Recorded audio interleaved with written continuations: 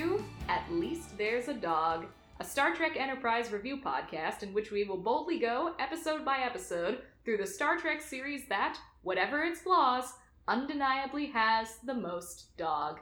We are your hosts, Mandy and Josh, and on tonight's episode, we will be discussing episode 16, Fusion. That was a weird one. And this is all made... This was a very uncomfortable episode in a lot of ways.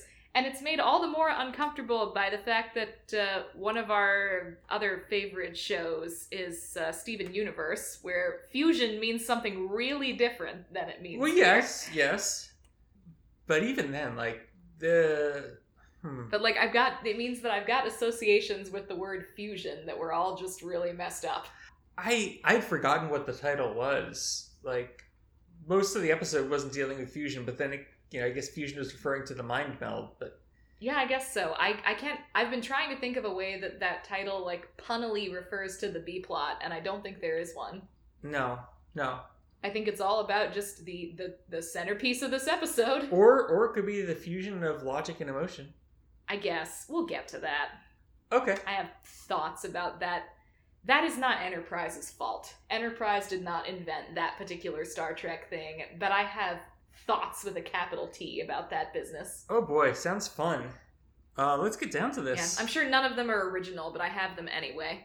Shall I tell the fine people what the episode was about? Okay, let me find it in here. I'm gonna have to get a new notebook soon.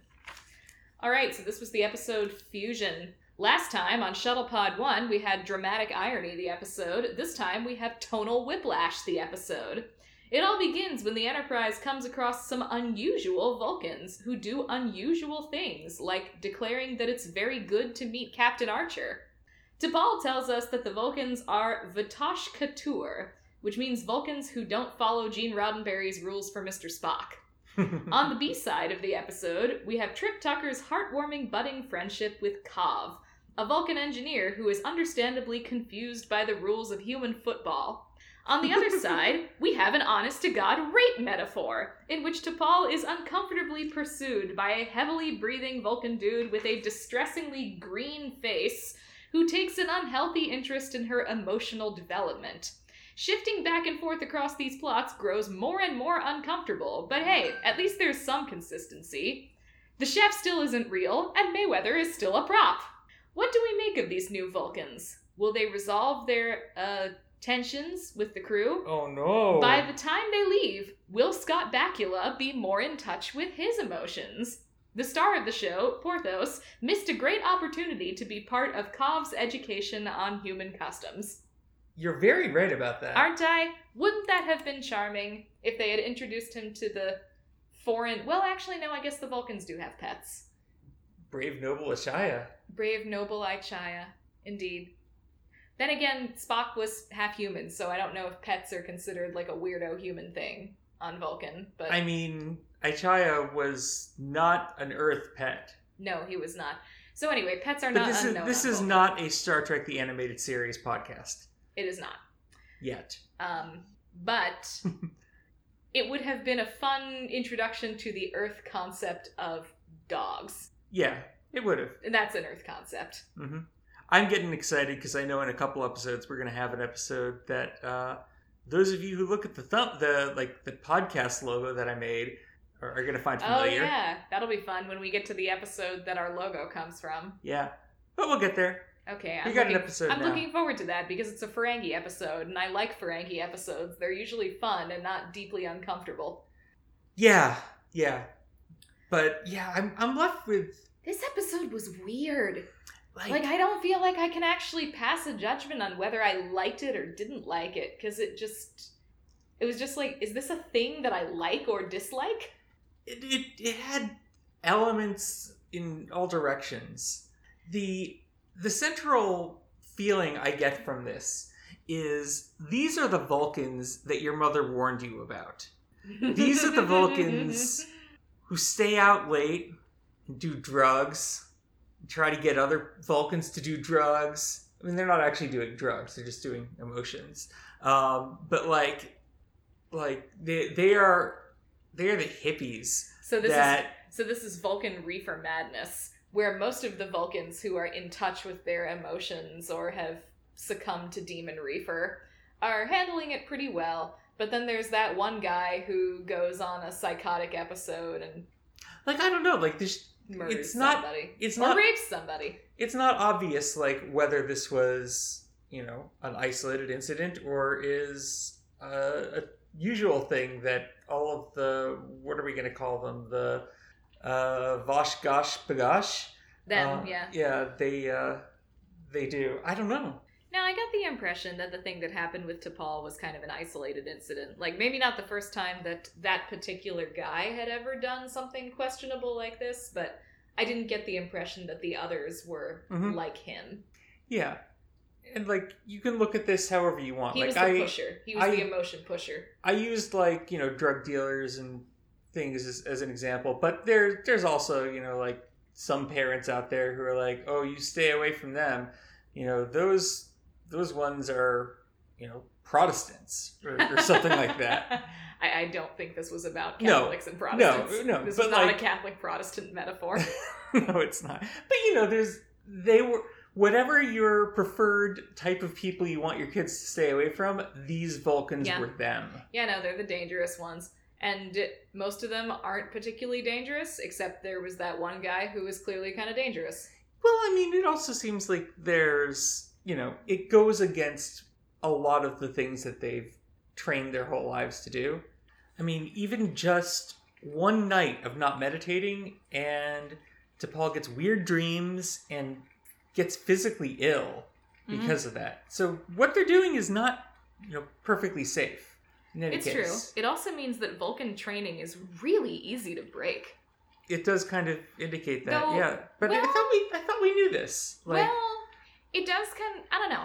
It seems like T'Pol might be a more emotional Vulcan than most.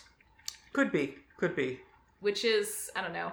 It's a little like saying that, I don't know, that's a less cute manatee than most. It's still going to be an incredibly cute manatee. And there are no less cute manatees, so that's a moot point. But same basic idea. Yeah. Because, like, you know, she was curious about this stuff and about exploring her emotional side. She was kind of like, at the first, reaching for an excuse to not explore this at all. But then Archer's just like, yeah, you're going to go hang out with them. But also, when she started hanging out with them, like, you know, she made it clear that she was willing to explore this idea. Just then she started exploring it and got freaked out. Yeah. Which is understandable. But yeah, Vulcan training is really fragile.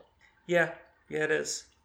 So, but yeah, overall, like, I got very excited near the beginning of the episode because I thought, you know, this is something that I don't think Star Trek has explored very well. Like, because, you know, the devotion to logic, the teachings of Surak, right? Yeah. Yeah. That is a choice. So it's logical that there would be some Vulcans who choose not to do that. And it would be interesting to explore what happens with that. And then the question that I asked you was, aren't those called Romulans? And I don't know the answer to that. Because the story of Romulans is that they're, you know, they and the Vulcans, was it that they shared a common ancestor or that they were the same people or... One of those, yeah. I'm really unclear on the origin story of the Romulans. Also, bring back Sybok, you cowards. Oh dear. We explored this plot a while ago. It was in Star Trek V. It was all about a Vulcan who's in touch with his emotional side, and he can take away your pain. And most of us have tried very hard to forget that. Captain Kirk needs his pain. He wants his pain. I may have mentioned before, my love for Star Trek V is not as ironic as it should be. Yes, I agree with that statement. But anyway, yes, bring back Sybok. Anyway, I felt that they started going in some interesting directions, but then in the end I feel like they didn't fully explore this. They kind of copped out and turned it into a rape metaphor. And also, I think they, and this has nothing to do with Sybok here, got cowardly. Okay. Which is understandable. They were walking on some very, very thin eggshells there. Yeah. But if you're gonna get cowardly about your episode, then at that point, do something else. Mm-hmm.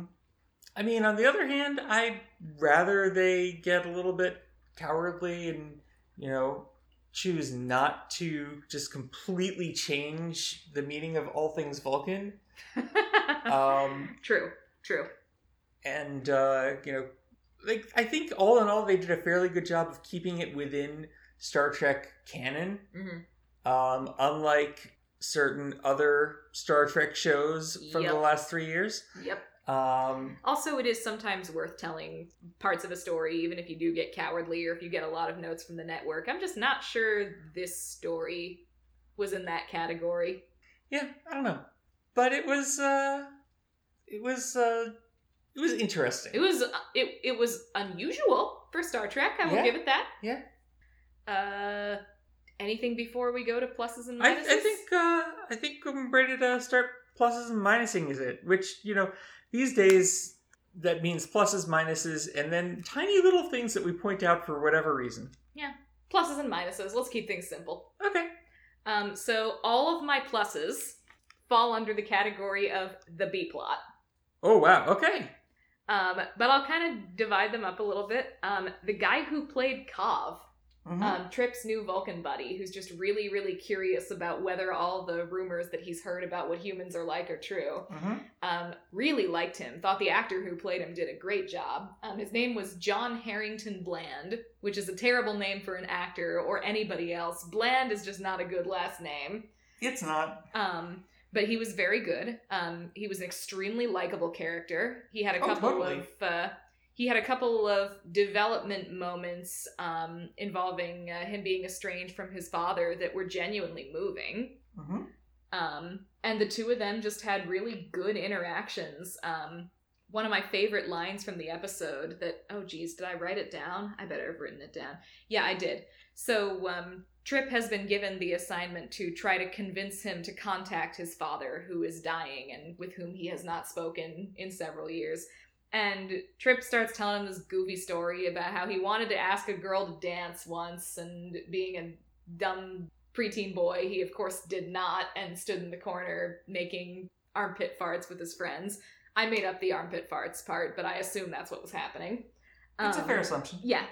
And what he tells him is regret is one of the strongest emotions and one of the saddest. And I was like, that crossed over from being faux profound into actually kind of profound. Yeah. And it was a good, serious note to what had been up to that point a kind of lighthearted, goofy plot. And it was handled very, very well. Yeah, I have few complaints about the B plot. The B plot was great with just like it starts out legitimately hilarious. Yes. So you mean they're not trying? Is it true that you can mate year-round with whatever woman you want?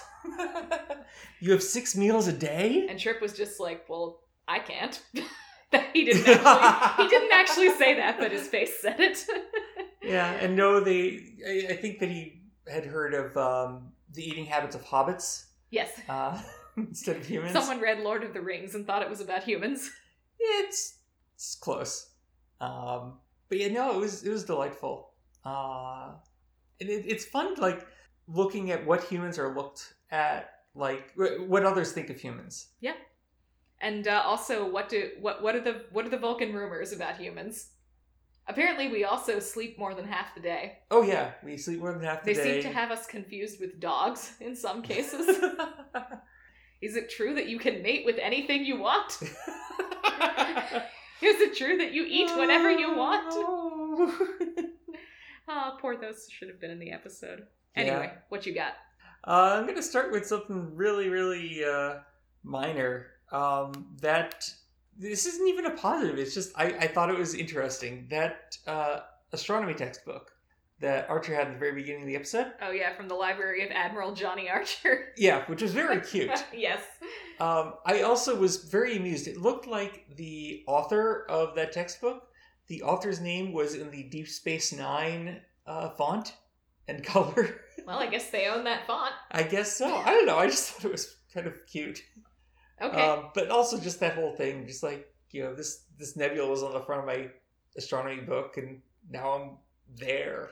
Yeah, that was cute. It was a cute way to start the episode. Yeah. And it's something that I am pleased that Enterprise is still doing. After all these episodes, they are still finding ways to make this seem as wondrous as it is. Mm-hmm.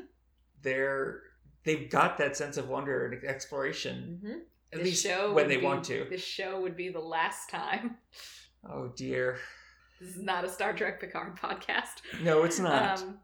Okay, speaking of Captain Archer, I just generally liked him in this episode. He was all around a good guy and a good captain, which is not always true in every episode. As I alluded to in my summary, Scott Bakula still has one facial expression, which got a little weird in parts of the episode. But one of the things that he did early on was that he listened to T'Pol. He hasn't done a whole lot of that in the past, but he did it this time. They had a little conversation where she was trying to warn him, like, these are the Vulcans your mother warned you about. And he was saying, well, they don't seem, they seem fine, but if you're sure, we'll keep an eye on things, or I could be wrong. And it was like, good, you're learning. You're learning that T'Pol knows things that you don't, and you should listen to her periodically. Yeah. All right, so this is another one that I don't know if it's really a positive. Do you have any actual positives? Yes. Yeah, okay, fine. Okay. Actual positive. I love the response from what's the name of the Vulcan who responded to them? Who wanted to eat the chicken? Tavin or something like that? Something like that, yeah. He responds to Hale and has like a positive response to Archer's, we're from Earth. And most of the time when he uses that line, they're like, whatever. Did he say we're from Earth? Because the Vulcans know they're from Earth. Yeah, they do. But it ended up... But he did say, I'm Captain Jonathan Archer, and nobody was like, yeah, we don't care. Yeah, no, it was great, because most of the time when Archer answers a hail or hails someone, they're just like, what are you bothering us with? We've got more important things. Yep. And he looked genuinely surprised to have his hail received so, or I guess they hailed him, but to have a conversation over the view screen that went so well. In fact, it went so well that the producers felt it was an appropriate dramatic beat to go into the opening credits on. Yeah. Because it was shocking. Yeah, it was shocking. They're used to being just kind of told off when they say hi to somebody at this point. But no, here it's a moment to commemorate. So the music swells, and then they go into "Been a long road, getting from there." No, we're not going to do that this episode. One of these episodes, we're going to do that though. Okay, fine. Maybe once I figure out what the words are and don't start singing the wrong ones. Nobody will know. The words are very generic. Okay. All right. And then because I'm going to say these things because they don't fit anywhere else. Okay. So Archer, I think he was joking, but I'm not sure, that usually the recipes that the chefs on their ships have are classified. Chef. Still no chef. What if there is a chef, but the chef is classified? Not in universe by Starfleet, but in the real world. Hi, I'm recording this segment in post. The segment that was here before has been redacted, so you can't hear about it. Sorry. There were a lot of things that I really liked about this episode, just they all kind of fell under a couple of umbrellas, and most of them had to do with the B-plot. All right, I'm going to say some that scene in the mess hall. Mm-hmm. Oh, you mean sex! Lovely scene. And then it's going to be my job to say positive things about the A-plot. Did he say something about they're trying to shorten the periods of time between Ponfar? Yes. Wouldn't that be dangerous for Vulcans who are out on a ship? On Vulcan? I assume not near potential lady friends? Do you think everyone on the ship is a male? Everybody we saw was a male. It's true, but I assume there's more than 3 of them. And Kav was very surprised that there were women on the ship. Yeah, okay, maybe. So, I don't know. We don't know. Yeah, I don't know. Yeah, that's actually You're bringing up uncomfortable questions. All right, so now I guess I better say some positive things about the A-plot. Okay. All right, I thought it was a very good use of characterization that they built up over the course of the show, that the fact that a Vulcan wanted to eat chicken was shocking. Yeah. I mean, it's pretty well established that they don't eat meat, isn't it? Yeah. I guess it's more than just the show. It's like the whole series, but like I was amused and pleasantly surprised that Archer actually remembered that they don't eat meat. I like that. He does learn. Archer learns. That's one of the themes of this episode. Archer can learn things. Mm-hmm. I actually really liked the scene another scene in the mess hall in the A-plot where they were where T'Pol and whatever his name is were talking about Talaris, I think? Are you talking about the creepy one? Yeah. Okay. We're talking about, drinking mint tea. Mm-hmm. And it was just like, this is kind of intense. On something that, because they're not really talking about tea, but they are talking about tea. Mm-hmm. And it, I don't know, I thought it was actually really well done. I wanted to like that scene, and we'll get to it when we get to my minuses. Okay. I also like that their beverage dispenser, it seems to me like a hyper Keurig. Like, it'll dispense whatever beverage you want, but it also still makes the cup. No, it doesn't. It doesn't? No, you took a cup out of a cabinet. Oh, okay. You just weren't paying attention. No, I wasn't. I was listening to their dialogue. Okay. Yeah, no, they've got a shelf of cups. Okay. Cool. Later on, in the later versions of the replica, it makes the cup for you. So, the replicator, not the replica. Oh, yeah. But I don't think this is a replicator. Yeah. There may be some replicator. They can order it around like you can a replicator. Yeah, but I think it's got some replicator style stuff in it, maybe somewhere, but it's not like it just produces something whole cloth. I think that it's putting together ingredients and blending them and putting them out or something like that. Okay. They're a little bit less technologically advanced. Yeah. Another A-plot thing that I thought went well, the chaotic jazz music. Like, I thought that it was actually very affecting. Yeah. And the dream sequence was very well put together. Oh, I have a minus to say that, but we'll get there. I mean, I do too, but It was very well put together. Yeah, and I just thought that the use of that sort of wild, chaotic jazz was very, very appropriate for the situation. Yeah, it was a good use of music. Yep. Okay, now I'm out of positives. Okay, so we're on to minuses, and my primary minus is just, ugh. This episode made me feel like I needed to take a shower. Yeah. And, now that is not on its face a bad thing. You watch Law & Order SVU, which is, always trying to make you want to take a shower. Law & Order SVU is, whether it means to be or not, extremely campy and fun and watchable, despite its subject matter. Mm-hmm. You can't take things too seriously when Ice-T is saying them. That is one of the key things about Law & Order SVU. But the point that I'm trying to make is that stories exist to move you. That is generally one of their primary aims, is that they want to move you somewhere emotionally. And moving people to a place of stomach-churning discomfort is just as valid a storytelling endeavor as moving them to a place of joy or sadness or any other emotion that you want to garner from your story. The problem that I had with it here was how much it felt like it did not belong with the B-plot. Because the B-plot was a very sweet and happy story that had kind of a lining of sadness and pensiveness. And that meant that it was very, very jarring whenever we switched back to the A-plot. And the things about the A-plot that were done really well, because this episode was directed by Rob Hedden, whose work I'm not familiar with, but I will say that he's probably got a good horror film or two in him, because the A-plot was shot like a horror movie. From the moment that Talaris appeared on screen, I thought he had just a screaming neon sign over his head that he was bad news.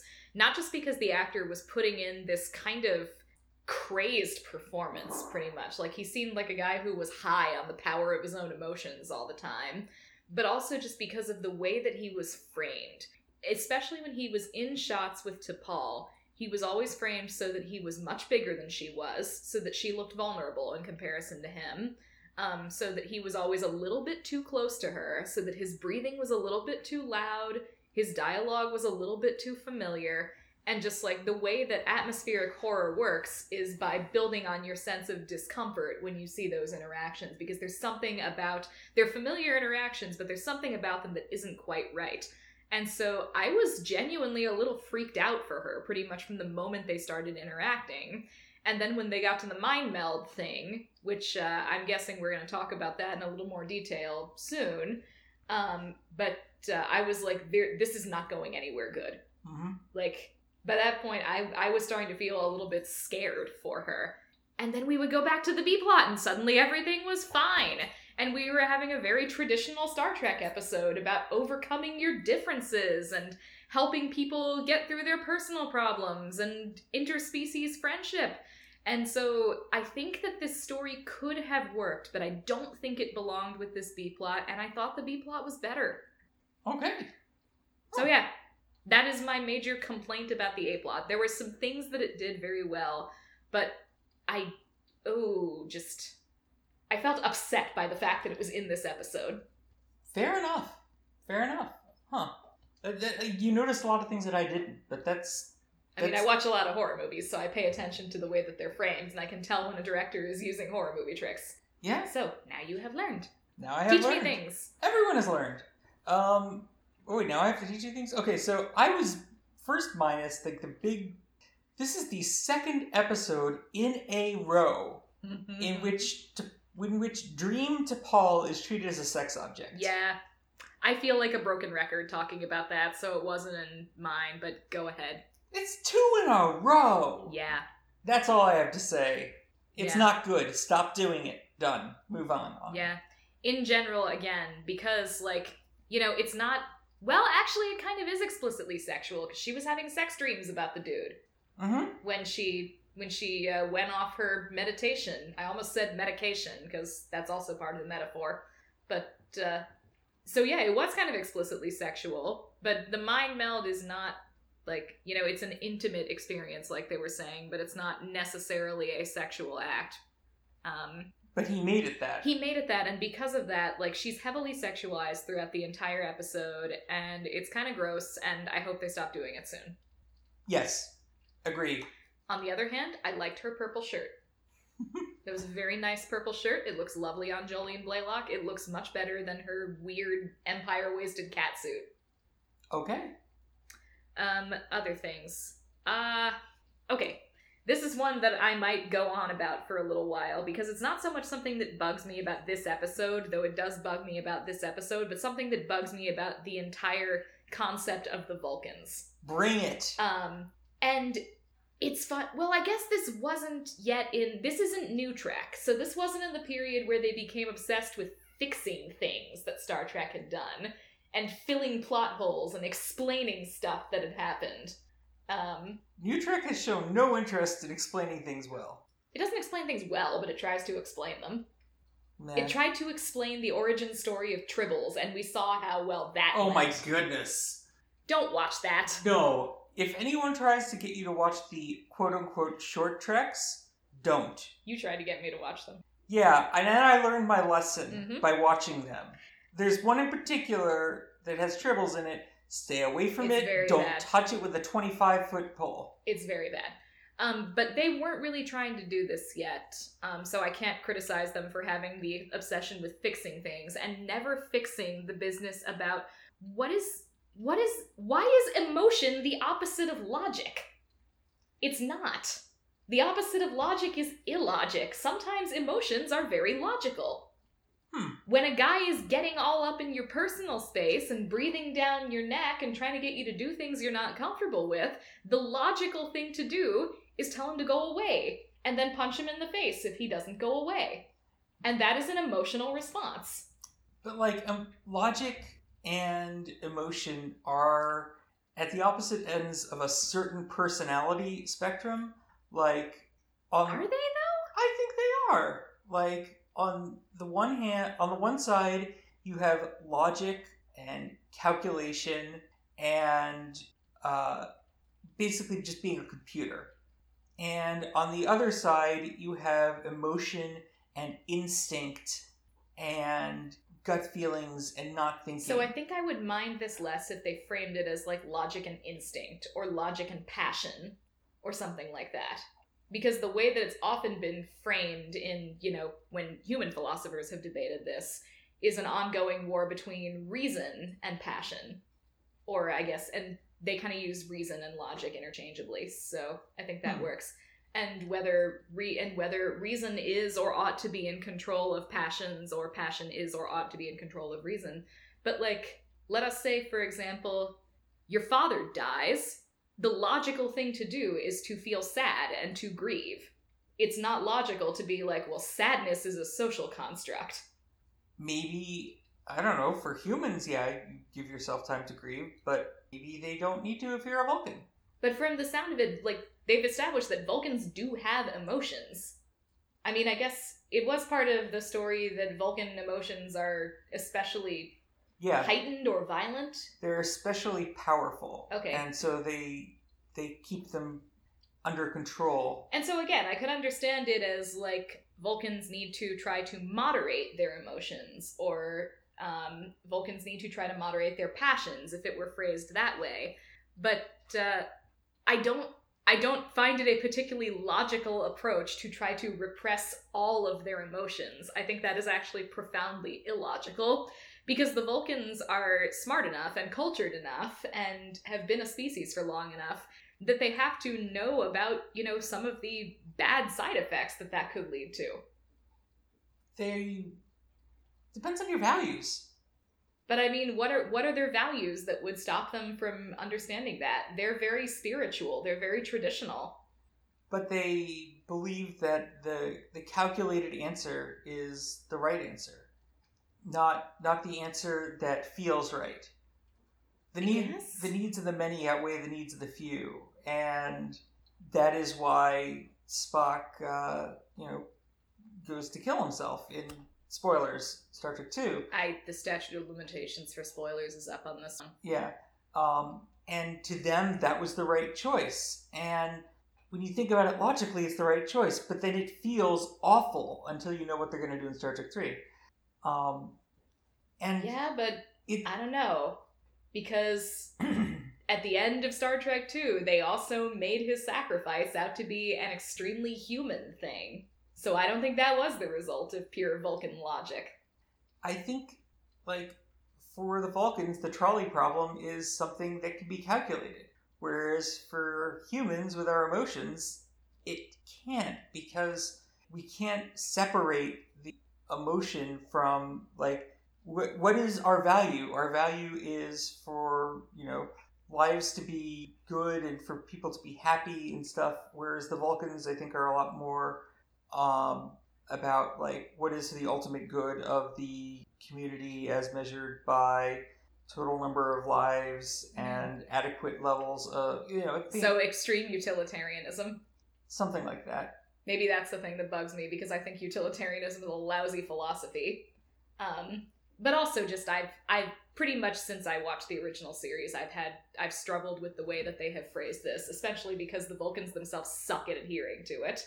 Mm-hmm. Even when, this is not an original series podcast, but even in that one famous episode where Spock tries to attend his wedding, and then it turns out that it's an elaborate setup by his former fiancé, when he asks her why she did it, the very first thing she says is, Stan wanted me, I wanted Stan, or something like that. And what is desire driven by? It's not driven by logic. Yeah. No, You can try to make it sound like it was driven by logic, but fundamentally, desire is an instinct. Mm-hmm. And so, and he praises her at the end of this for being absolutely impeccably logical. Which, okay, but you're not following your own rules here because you've made unfollowable rules. Yeah. I was actually wondering when this episode started, are they going to go there? Are they going to point out the flaws inherent in the, pure Vulcan philosophy? I would have dug that if they had, but Brannon and Braga are not that brave, so... Berman and Braga? Berman and Braga. Brannon and Braga are the same person. They usually are, yes.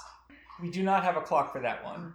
Okay, anyway, that's my much too long rant that is not actually the episode's fault, but the episode kind of brought it to the foreground. Okay. I'm gonna go and The thing you hear in the background is our dog loudly drinking water. At least there's a dog. At least there's a dog. Alright, that was actually a really interesting discussion.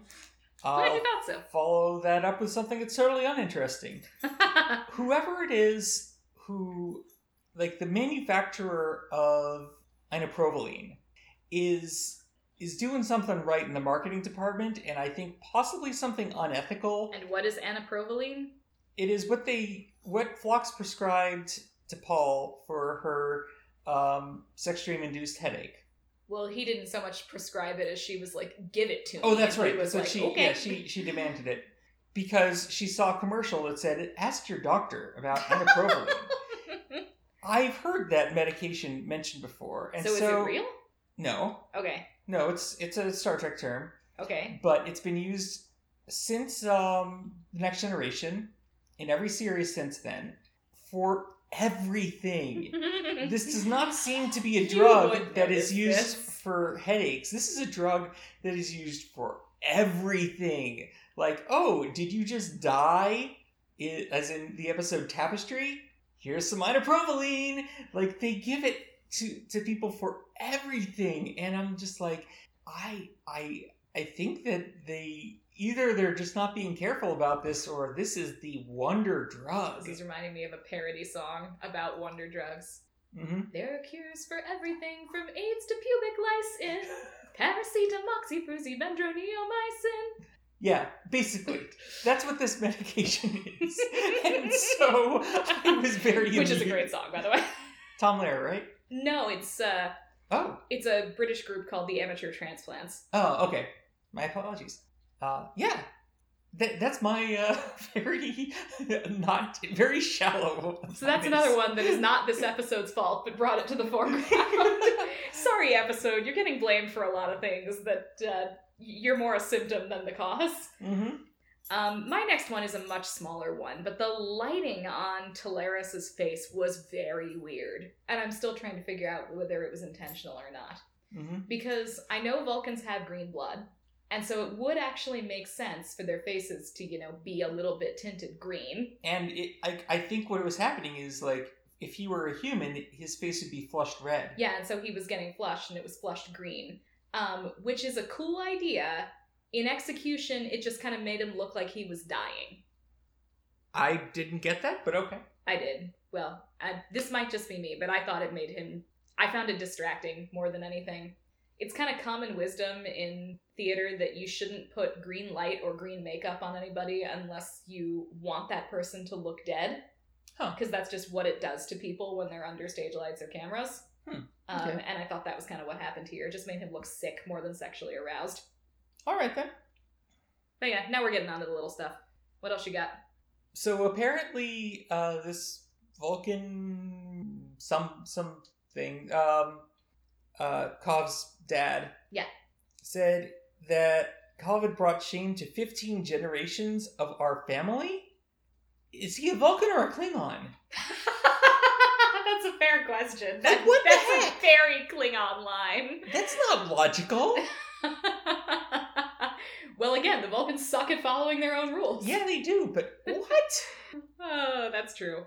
That's true. That is very Klingon. That really stood out to me. That feels like this was a plot that maybe used to involve Klingons, and then they changed it to Vulcans. Like, no, I get it. It involves Vulcans, and I can understand his father being disappointed in him, but no, that's not a thing that Vulcans do.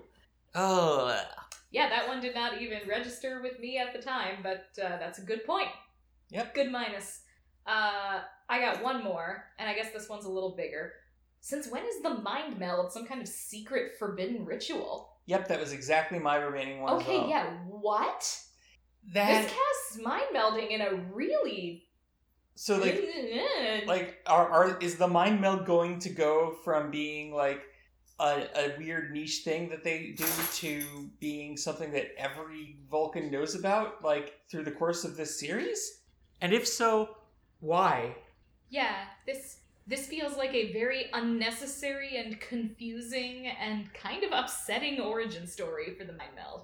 Yeah, and this feels very much like a retcon. Yeah. Which, if you don't know, means retroactive continuity, where, you just suddenly at some point in the series decide, oh yes, well, actually, it used to be that, and suddenly what people had assumed was the case is no longer the case. Yeah, pretty much. And in extreme cases, what had been explicitly shown to be the case is no longer the case. Yep. I do know that we are going to be seeing some more retroactive continuity going on in the show. Yay. Involving our favorite friends, the Klingons. Yay. So we got that to look forward to. Are we going to find out why they look like humans during the original series? Yes. Are they going to try to explain that? Yes. Oh dear. That's going to be fun. I think that Worf said it best in DS9, but... we do not speak of it. Yeah, exactly. That was all the explanation you needed. Yeah. Just leave it there. Whatever. We'll deal with that when we get to it. Yeah, about Mind Melds. It's weird, and I don't know I'm not a big fan of it. No, I don't like it. Yeah. For the reasons that I have already gone into great deal talking about. So, Kirk Award time? Kirk Award time! If you have no idea what we're talking about because you're joining us for the first time, every show we bestow the James Tiberius Kirk Award on the character who spends the episode keeping the Star Trek legacy alive by doing the best William Shatner impersonation. Take it away. It's going to be a boring one this time. Yes. It's Jonathan Archer. Yeah. He's a Papa Bear to his crew, and especially to T'Pol. He beats up the guy who mind raped her. Yeah.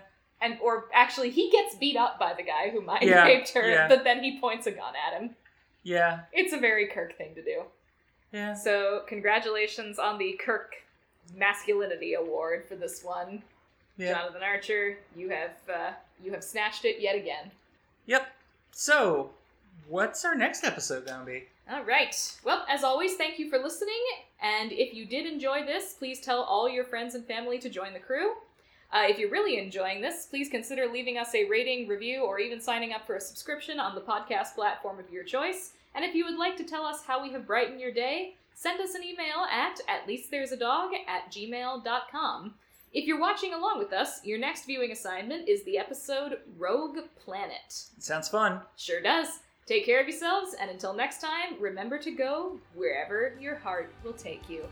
Bye. Bye.